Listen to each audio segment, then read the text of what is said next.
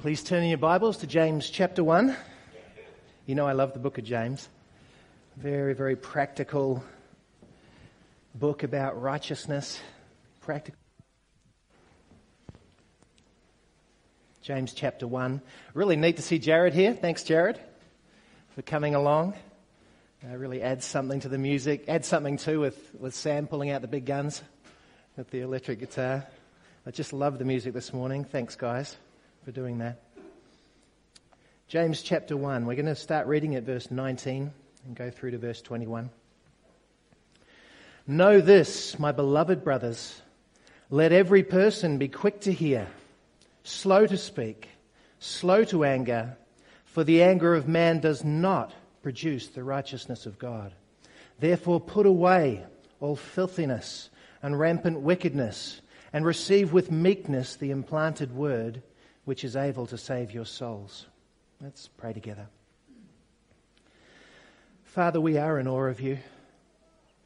We do bow before you as people who have been washed by your precious blood, the blood of the Lord Jesus Christ, that has saved us for good works. And Father, as we look at this passage together today, let us do it with bowed hearts. Let us do it with hearts that are wide open to what your word has to say to us. Father, change us. We would love if when people look at our lives, they could see Jesus Christ. We would love it if people could see our good works and glorify you and have no excuse to carry on in their sin because of the work that you've done in our lives. Make us righteous, Lord. Not just righteous before you through justification, but righteous as we live here on this planet, that you may be glorified. Father, work in us, we pray, this morning in Jesus' name. Amen. James chapter 1. I'm going to stop. Welcome back, Jeremy. Really nice to have Jeremy back this morning. Before we get going at this very well-known passage, we need to actually make an interpretational decision as we look at it. Some very good scholars consider that the whole passage is related to how we receive the Word of God. How we receive the Word of God. And this, you can see this in some ways because this passage is actually the launching pad. The launching pad that James uses to come to his famous talk on being doers of the Word. But it actually feels forced and unnatural to impose that on the whole passage. It's preferable to see that James, as he does, is speaking of three essential qualities which are strongly rooted in the teaching of Old Testament literature, especially the Proverbs, having to do with practical righteousness. And we're going to see that as we go through how clearly these things are spoken about in the Proverbs. We see him speak about hasty speech in this way in chapter 1, verse 26, and particularly in chapter 3, you'll remember. We also see him speaking about anger this way in chapter 4, where the believers are at each other's throats. And as always, James comes back to a right attitude to the Word of God as the door out of this, as the way out of this, a right attitude to the Word of God. And we're going to see that today. So as we look at this, we're going to see three essential qualities that must be growing in the believer's life. And that is to be people who are quick to listen, slow to speak, and slow to become angry. At our Bible college in Monado, we have our fourth year students. Every year they will learn the principles of how to learn another language and culture. And then they will go away on what's called their practicum and go to a remote people group and practice their language learning skills. It's quite an amazing thing to watch, where they learn just to look at the smallest parts of language and allow that to grow and grow and grow until they start to learn more. They're only there for 9 weeks, so they don't become fluent. But it's a neat time for them to actually go and share the love of Christ amongst the people where they go as they're there. And we trust that our students are growing mature by that time. But a number of years ago, something very difficult happened where the staff took them in there, stayed with them for a few weeks, came back out, and then stayed in contact by phone with them.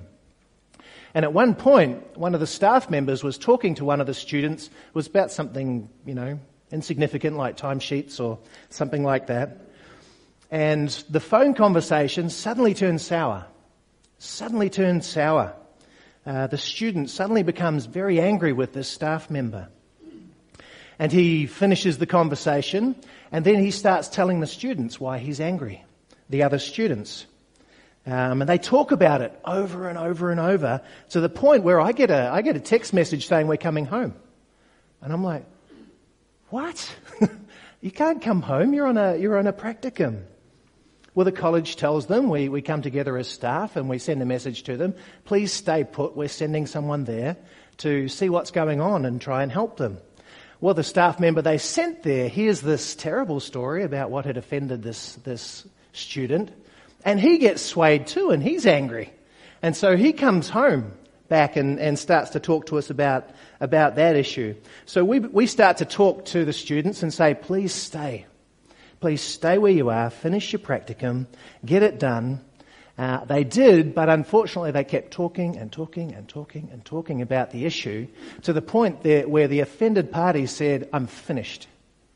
No ministry, I'm leaving the course. They had 9 weeks to go on a 4-year course. And he says, I'm done, I'm gone.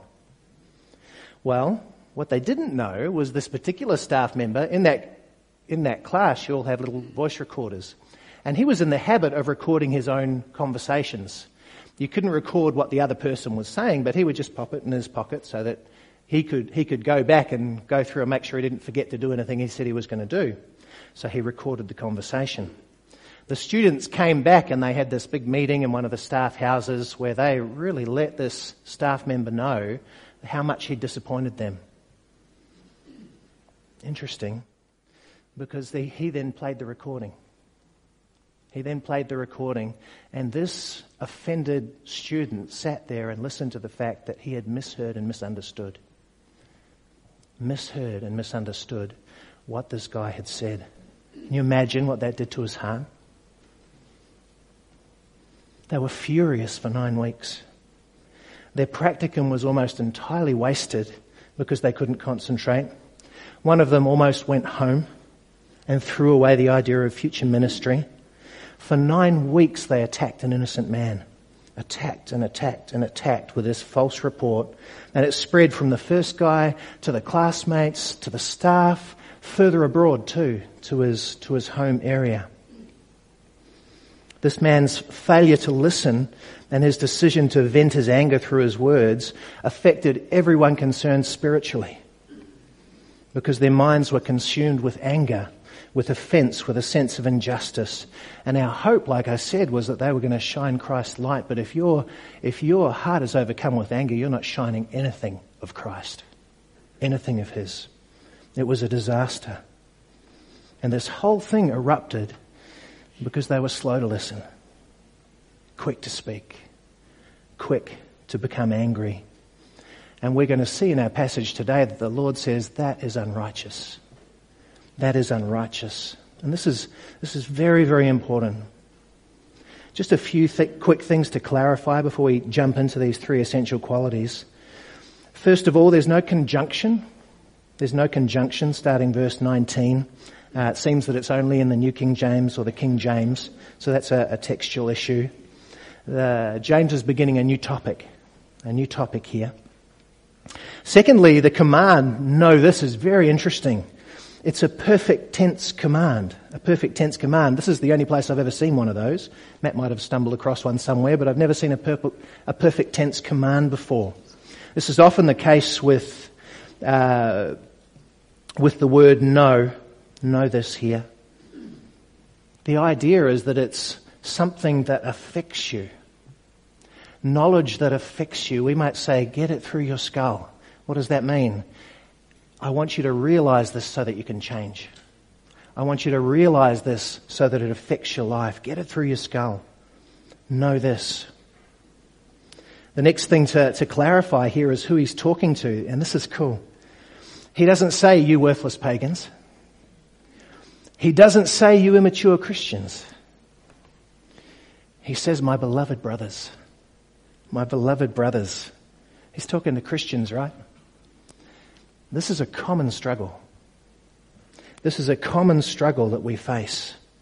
What does he say about the man in chapter 3 who can perfectly control his tongue? He's perfect, right? What's that code for? He doesn't exist. He doesn't exist. A person who can perfectly control his tongue. So I want to encourage you, my dear brothers and sisters, is to look at you. Look at you. It's easy to think of someone else, but let his word affect you in this area. This is a common struggle. The last clarification that I want to make here is the verb be here, as in let every person be. It's a present tense command, which means the idea is growth. The idea is a process, a growing change that happens, and this command is attached to each of those three essential qualities here. A command that drives us to grow. So don't give up. Don't give up in this area. Don't become self-satisfied in this area. Don't make easy choices in this area. God wants you to grow. God wants you to change. And we're going to look at more of that as we go further on. Well, let's look at our first quality. And that quality is that we be quick to hear, or quicker and quicker to hear. I need to qualify this by saying that doesn't mean we open our ears to everything. That doesn't mean that we open our ears to everything. We reject gossip and slander. We reject filthy language and coarse joking. We reject godless opinions that rob us of our faith and our confidence in God and His Word. This is already something that's clear, but I need to say it. What this command is saying is that before we react, before we open our mouths, we need to seek to understand. Seek to understand. Work to understand. The Proverbs apply this pretty broadly. Let's look at a few of them. I'm going to just shoot them off. The great thing with Proverbs is you can't take them out of context because usually they don't have a context. They're just pithy little sayings. So I'll shoot them off and we can get you a printed copy of this or shoot you an email if you want to look them up yourselves later. The first one is Proverbs 18:13. This is speaking of being quick to hear. If one gives an answer before he hears, it is his folly and shame. If one gives an answer before he hears, it is his folly and shame. Have you ever been in a situation where you're trying to bring an issue to someone and they're not with you? Their mind's somewhere else. They're not really engaging, and you keep trying to get it through to them, but all they want to do is kind of get you out of their face. Get it done with. Feels good, doesn't it? Do you do that to others? I certainly have. I certainly have. We need to make an effort to truly listen, to truly understand, to ask questions so that we fully understand. This is love. This is love. The opposite of which is called folly and shame. Folly and shame. If we go down a few verses in Proverbs 18 to 18:17, we see this. The one who states his case first seems right until the other comes and examines him. This is another area where we need to look at being quick to listen, longing to understand. And this is the exact example that we looked at with our students earlier. What would have happened if they had said, hey, I can't hear this now, I need to hear from the other side? What would have happened? 9 weeks of blessing would have happened. But because they chose to react and they didn't listen to the other side, 9 weeks of fall, 9 weeks of stain, 9 weeks of sin happened because they didn't listen. This is crucial. You need to listen to both sides of any issue, and between people there are always two sides. This is also true of an accusation against an elder, and Paul makes that clear to Timothy in chapter 5 of the first letter there, that we mustn't accept. It's a strong command there. Mustn't accept an accusation as true against an elder unless 2 or 3 eyewitnesses speak of that thing. Before we act, we need to listen. Another aspect of this being quick to listen is a very helpful one to us in Proverbs chapter 12, verse 15. The way of a fool is right in his own eyes, but a wise man listens to advice. A wise man listens to advice. We need to be careful to listen to input, careful to listen to advice, even to seek it out. And if we do, then we're wise. But if we consider ourselves already wise, so that we don't want to hear, we're hard to give input to, we're hard to give advice to, we're hard to correct, well, the Bible calls us a fool. The Bible calls us a fool. And I've known many fools, unfortunately. And often they're the only person in the world that considers them wise. I'm sorry to say that. And they don't see the pain in the people's eyes who love them and seek to give them input and direction, and yet they throw it all back in their face over and over and over again, and they usually end up in a mess, and they go, what happened? You're a fool because you didn't listen. Listening takes time, and it takes effort, and it takes love, and it takes humility. When I'm not listening, it usually means I'm prioritizing something else. I won't ask for a show of hands. It might be a deadline, it might be a struggle, it can be anything. It often shows that I don't value the person that's talking to me because I see them as a problem to be dealt with, rather than a soul to love and to minister to. It often means that I'm too quick to think I understand, so I don't ask follow-up questions, or I assume I know. Often it means I'm holding too strongly to my own opinions. Too strongly to my own opinions. So while they're talking, what are you doing? I'm thinking about what I'm going to say. I'm not thinking about what they're saying. I might be defensive. I won't ask for a show of hands. That means I can't listen because I'm scared that what you're saying is going to hurt me, and I'm defensive. I can't hear it. Well, again, I'm not listening. I might have bitterness in my heart, and that means I don't care what you have to say. You hurt me. And I can't listen. Self-pity stops me from listening to others. Oh, you think you've got a problem. You know, when someone, or even yourself, just someone talks to you and all you can think about is how small their problem is compared to yours. You're not listening. And in relation to hearing both sides of the story, maybe I have a heart that loves to judge other people. A heart that loves to feel bad about someone else so that I can feel better about myself. I'm not listening. I don't care about the other side. It makes me feel good to feel bad about someone. You can think of any number of reasons, and I'm sure you can think of some of your own. The actual is, the key point here for us is that God is telling us to learn to listen. Learn to listen. So let's grow in that. The next quality we see here is to be slow to speak. Slow to speak. As we saw earlier, this is a command talking about us getting better and better at this. Growing slower and slower to speak. And it ties in beautifully with the proverb that we looked at before, the folly of speaking before one listens. Now, there are many more that speak about this problem. Let's reel a few off. Proverbs 10:19 says, "When words are many, transgression is not lacking, but whoever restrains his lips is prudent." Proverbs 13:3, "Whoever guards his mouth preserves his life. He who opens wide his lips comes to ruin." Proverbs 17:27, "Whoever restrains his words has knowledge, and he who has a cool spirit is a man of understanding." It sounds like slow to anger, right? Interesting.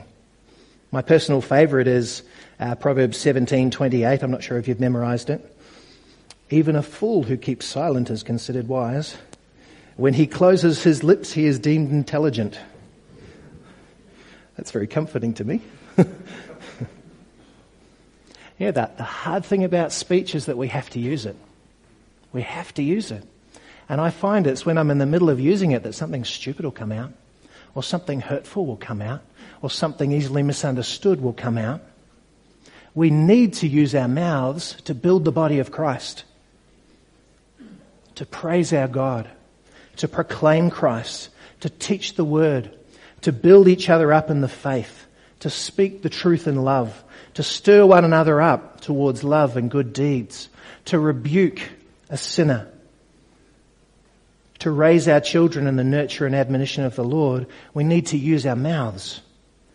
So lots of good things, but the problem comes along with the scariest verse. In Luke 6, verse 45, it says this, and again you've probably memorized this one. The good person out of the good treasure in his heart produces good, and the evil person out of his evil treasure produces evil. For out of the abundance of the heart, his mouth speaks. Don't you want to run from your words sometimes and say, I didn't mean it, that's really not what's in my head, that's not in my heart? Well, you can't run from your words. You can't. They belong to you. They belong to your heart. When your heart is given over to sin, your words stumble people. When your heart is proud, you boast about yourself and belittle others. When your heart is given to doubt, your words will infect the faith of others. When your heart condemns you, often your words condemn others. When your heart is given over to bitterness, your bitter words embitter other people. We could add others, but it's important that we get this picture. We recognize this truth. Your words have incredible power to lift someone up, to make the body of Christ more beautiful. But they have incredible power to do the complete opposite of that, to stain other people, to hurt other people, and to hurt his body. And the telling part is where that source is, and it's right here within each one of us. We're going to look at that heart later as we come to receiving the word. The third essential quality that we need to look at here is being slow to anger. Slow to anger, something we need to grow in. And there are a lot of proverbs that talk about this, and most of them use the exact language of James. The exact language of James. Proverbs 14:17 says a man of quick temper, what's that the opposite of? Slow to anger, right? A man of quick temper acts foolishly, and a man of evil devices is hated. Proverbs 14:29, whoever is slow to anger has great understanding, but he who has a hasty temper exalts folly. Proverbs 15:18, a hot-tempered man stirs up strife, but he who is slow to anger quiets contention. Proverbs 16:32, whoever is slow to anger is better than the mighty, and he who rules his spirit than he who takes a city. Here's a beautiful one in chapter 19, verse 11. Good sense makes one slow to anger, and it is his glory to overlook an offence. Verse 19 of the same chapter. A man of great wrath will pay the penalty, for if you deliver him, you will only have to do it again. The word anger here is orge. In the Greek, you've probably heard of it before, speaking of God's anger. It speaks of abiding anger. It's not the flare of anger. It's abiding anger that repays. Abiding anger that repays. And when it talks of humans, it speaks of a simmering anger within us that seeks to strike, that seeks to pay back, that seeks to hurt somebody. Don't assume here that this is talking about physical abuse. It is certainly talking about that. But as believers, we're often more subtle. Disciplining your kids in anger is abuse. It's just abuse. You do not pay your kids back. Their sin is paid for as they confess it and bring it to Christ. You do not pay them back. You are seeking to change their heart. That's why we call it discipline. It's not revenge. Intimidating your family with anger. Words and demeanour. Hurting people with your words. Those are barbed words that come out towards people. That's anger. Hurting people with the cold shoulder. We're subtle, aren't we? Where you don't quite smile. Hurting people by refusing to say that you forgive them when they come to you and ask for forgiveness. Just refusing to say you forgive them. Hurting people's reputations. Simmering anger that bites. Simmering anger that hurts. Simmering anger that strikes, even in subtle ways. This is anger, my brothers and sisters. This is anger. What's interesting about this, as I mentioned, is it's often used of God's anger. And that anger is not light. It is not light. He promises to judge every person that persists in rejecting him with everlasting torment in hell. But don't compare your anger to God's. There is a vast, vast difference between your anger and God's anger. He is the perfect, all-knowing creator of the universe. And there will never be an instance where his anger is unjust or unfair or too hasty. His anger is always perfect and just. What about you? Perfect and just? You know, most often our anger brings about sin and hurt, and that's all it does. And we try to justify it, and we try to blame others or situations, but most often we're just deluding ourselves to make ourselves feel better. That's why the Word of God gives so little room for anger, even righteous anger. In Colossians 3, if you want to turn there, Colossians 3, 7 and 8. Listen to what it says about anger there. Colossians 3, verses 7 and 8. We'll just look at a couple of cross-references here.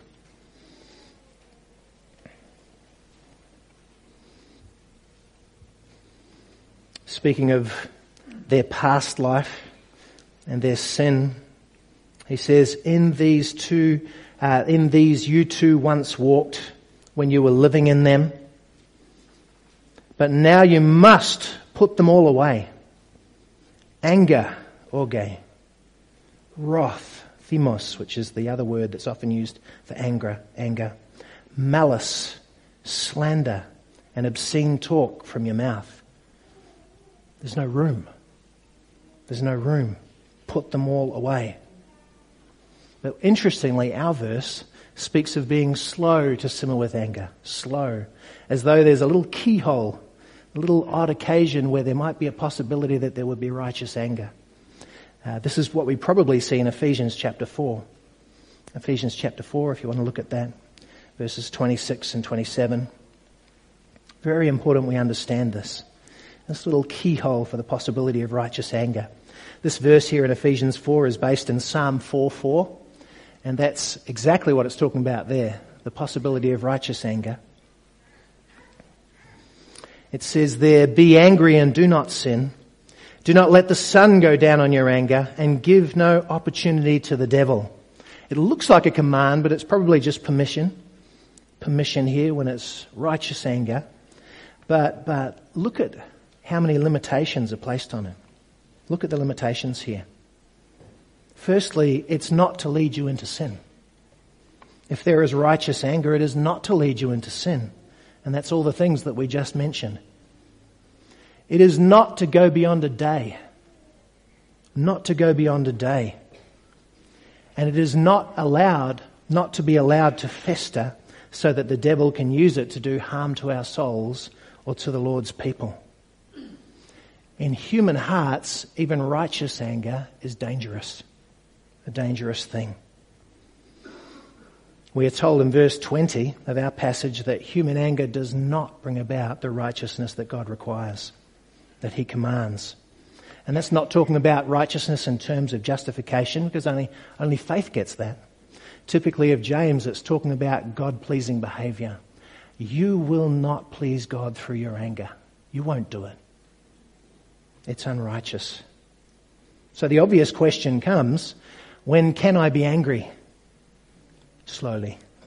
When can I be angry? Well, first of all, when we see injustice, We act like God when our heart boils within us to see injustice. But if I sin, that's unrighteous. If I seek to bring about justice through sinful means, if I allow that anger to drive me to sin, I'm wrong. When we see a person sinned against, anger rises, sometimes justly, but it's never permission for us to repay. That's forbidden. It's forbidden that we repay. Well, what about when someone sins against us? Let's look at a few biblical examples. Let's look at Joseph. Just slowly turn over to Genesis 50. As you're doing that with your free hand, raise your hand if you've ever been sold into slavery by your brothers. Not a hand. What about jailed for something you didn't do? I thought I might get a hand there, but no, nothing. He went through the most horrific experience, Joseph, purely because of the sin of others.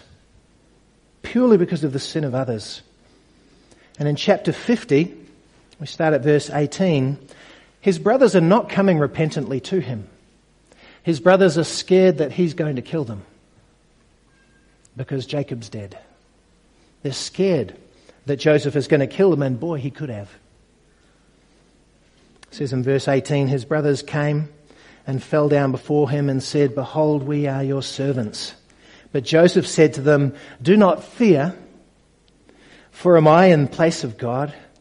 As for you," this is so cool, "you meant evil against me." There's no denying it. You meant evil against me, but God meant it for good, to bring it about that many people should be kept alive as they are today. So do not fear, I will provide for you and your little ones. Thus he comforted them and spoke kindly to them. Doesn't it make a difference when you understand God's loving sovereignty? His loving sovereignty. Or how about Stephen? You know about Stephen? Hands up if you've been killed for your faith. Nope, okay, that's good. That's good, I'm encouraged, no one's deluded. Interesting, isn't it? I'll just read this to you from Acts chapter 7, 59 and 60. And as they were stoning Stephen, he called out, "Lord Jesus, receive my spirit." And falling to his knees, he cried out with a loud voice, "Lord, do not hold this sin against them." And when he had said this, he fell asleep. Picture what he saw. Picture what he saw. Hateful, murderous, unapologetic faces all around him. That's what he saw. And as they crushed his head with rocks, he wants them forgiven. All he can think about is love. That's powerful, isn't it? No anger. He didn't wait for an apology. Next example. How about Jesus? I'm not going to compare you to him. He never did a single wrong thing, never. And yet his trial was appallingly unjust. And even his friends walked away from him. And you know what he said? "Father, forgive them, for they know not what they do." And they cast lots to divide his garments. When I see these three examples, you know what I think? How petty my own anger is. How petty my own anger is. Often it's just angry about things that don't matter. It's angry because I don't get what I want. Really? It's angry because someone doesn't show me respect that I think I deserve. Really? It's angry because someone sins. I thought I was the chief of sinners. It's angry because someone got their license out of a Weet-Bix box. Don't ask my family about that one, please. Really? Angry about that? What gets your goat? Thinking about those examples beforehand, do I need someone else to ask my forgiveness before I can let it go? Do I need that? We didn't see it from Joseph. We didn't see it from Stephen. We certainly didn't see it from Jesus when he prayed. Yes, we need that for fellowship to be truly restored. We do need that. And that's something that we should do for each other. But I don't need that so that I can love someone. Because the Bible tells me to love my enemies, right? I can still love them. I don't need that to let it go. Because it's a glory to let go, an offence to overlook it. One of the most striking things I've ever seen on TV happened when I was in Australia years ago, back in the probably mid to late 90s. You guys heard of the Port Arthur massacre there? Yeah, we were there at the time. It was horrific. A madman killed 35 people at a tourist place, injured 23. But what struck me was on TV one night when the son of a Salvation Army officer who was killed came on TV. This guy was a guy who'd given his life to the Lord, and he'd been murdered by this madman. And his son came on TV, and in tears he said to Martin Bryant, the guy who did it, the nutcase who did it, he said to him, "My father would have loved you, and I want you to know that I love you too." Striking, eh? Why is it striking? It's because it's Christian love. It's Christian love. Martin Bryant would never ask this man's forgiveness, but he could let it go. But he could love. Are you different from others? Are you different from others? Or are you just the same as everybody else when it comes to this issue? When we're the same as everybody else, we're not like Christ. We're not like him. He has a high standard for us, and it's his standard. But you know, the blessing is God doesn't leave us alone in getting to that standard. And let's look at the means that he provides in verse 21 of chapter 1 of James here. Receiving the word is our means.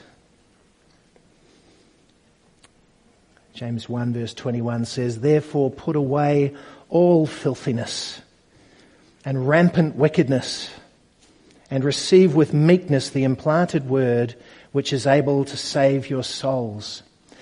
The word "put away" here is actually not a command. The command is receive. Putting away here is actually the way that we receive the word. The attitude with which we receive the word is to receive it an attitude of saying, "I want to put away my sin. I want to put away my sin." Very important. If the Lord is on your case this morning about your sin, don't just listen and think I'm learning something new. Don't just listen and be impressed. Please don't be impressed. Listen and say, "God, I want to open my heart to your word. God, I want to change. God, I want to throw off my sin. Let your word attack me. Let it take me apart because I want to change." This is the attitude that he's asking of us this morning, commanding of us. The way we receive our word is repentantly. Repentantly. That's why here he also says, receiving it with meekness, humbling ourselves before God's authority as we receive the word, longing to obey it. This is important. One other aspect of this, I should say that this is speaking of throwing it off, throwing off our sin, knowing that it's something that belongs to our past life. One other aspect that's important as we do this is seeing it for what it is. Seeing it for what it is, calling it what it is. This is interesting. Notice with me here that he speaks of this not listening with care or hurting people with our words, not allowing ourselves to become angry. These things, if we sin in those areas, it's grouped together with all other sin, and it's called filthiness and rampant wickedness. Filthiness and rampant wickedness. We like to think that they're small mistakes, but that is not how God sees them. That is not how God sees them. And this recognition of what it is actually is what we call confession. Recognition and agreeing with God's accusation. Very important. Agreeing with God's accusation. When you're not agreeing with God's accusation, when you're not calling it what it is, can I just say really clearly, you disagree with God. You disagree with God. You might want to think about that. Very important. The beautiful thing, as we see in 1 John 1, chapter 9, you have memorized that one, is that when we do agree with God, what happens? He forgives us. He forgives us our sin, but He promises to cleanse us from all unrighteousness. Forgiveness is our guilt before Him. Cleansing is our guilt within us. Cleansing is that stain within us that He promises to cleanse, that He promises to clean away as we agree with Him. This is how we deal with our hearts. The source of our words is to come to Him and agree and agree and agree and seek His forgiveness and seek to walk away from it and seek to receive His word. And in that process, we learn to hate our sin. We learn to hate it. We want to throw it off. And this is the process God uses that we can do that. And when we receive the word of God in that readiness, boy, it goes to work. It goes to work in our lives. We would usually think of a non-Christian as someone receiving the word. But here it's very clear they're Christians, right? His beloved brothers. And we see also in the verse that word is already implanted. So it's already within them. So what's meant here is that we welcome the work of the word in our lives. We welcome it. Lord, I want your word to shape me. I want it to change me. Show me my sin so I can throw it off. We welcome it. Another aspect that can be confusing here is the words, which is able to save your souls, because they're saved, right? But of course it's talking about our present salvation. Our present salvation. We have been saved from the penalty of sin. We are presently being saved from the power of sin, and we will be saved from the presence of sin. Our present day salvation, we are being saved from the power of sin, and it's consistent that we are being conformed to the likeness of Jesus Christ, God's Son. This is the sense in which we work out our salvation with fear and trembling, because God is at work within us. He's at work within us. Very important. And notice here that He wants to use His word to do that in our lives, to change us. It's His tool. So, as I'm closing, let me give you some practical ways to set the word of God to work in your life, to welcome it, to say, I want it. The first one is, when you open the word of God, read for change. Plead with God to change your life as you read it. Not just knowledge. Read that He may confront you and work in you. Pray that He would take you apart as you read it. Very important. The second one is that we meditate on it. Spend time meditating on passages that you don't like. Passages that you don't want to hear. The ones that confront your comfort and your sin. What I like to do if I'm confronted by a passage is print it out and stick it on the wall. If you come to our house, you'll see Annie does that too in the little room, and there's no escape.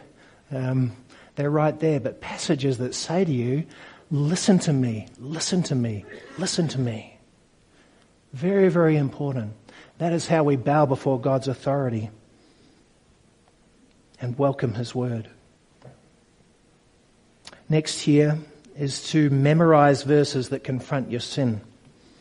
Very clear. We know the memory verse in Psalm 119:11. I've hidden your word in my heart so that I might not sin against you. This is how we do it. As a young man, memorizing Romans 6 was crucial to me as I fought the young man's fight, or every man's fight, I guess. And as I would have temptations come up in my mind to say, what shall we say then? Shall we go on sinning so that grace may increase? By no means. We died to sin. How can we live in it any longer? And it's like a bucket of cold water got poured over my heart.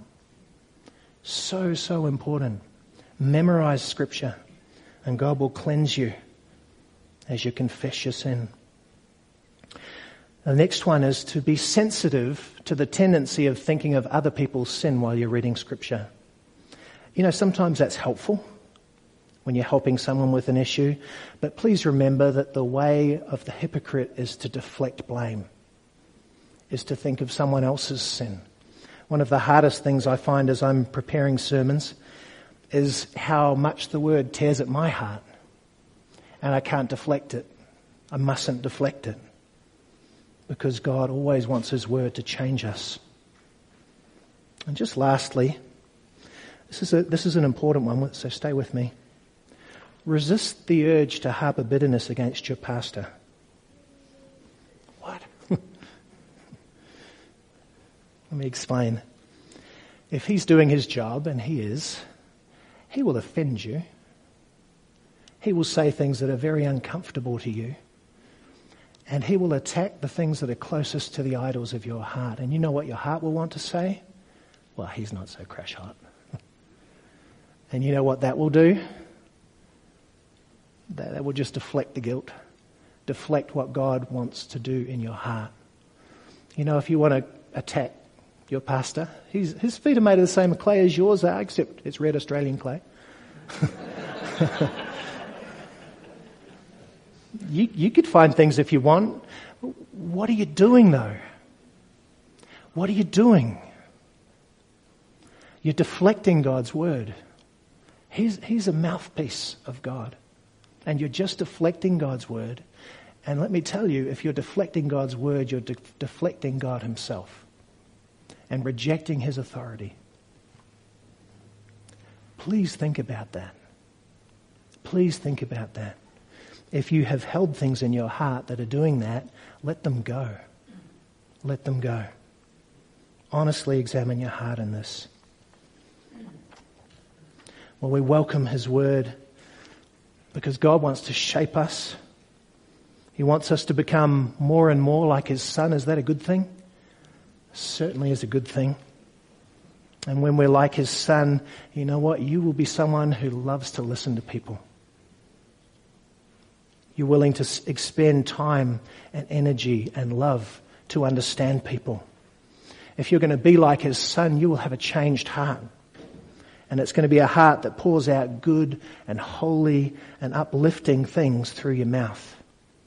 And when you become like his son, anger will no longer characterize you, and it won't spit out venom at the people around you. Let's pray together. Father, we are so thankful to be your beloved children. And Lord, as we hear your word this morning, we delight that you saved us. We delight that we're yours. And Father, we want to work out with fear and trembling the things that you want to achieve in our lives through your word. Please, please do not let us just be listeners. Please, Father, don't let us just be hearers of your word. Confront us, change us, rock us, work in us, Lord. We want you to be glorified in our lives individually. We want you to be glorified in our church. We want you to be pleased with our hearts, Father. So please convict us. Lord, if there are people here today who are not convicted in this area but continuing to sin in it, confront them, Father.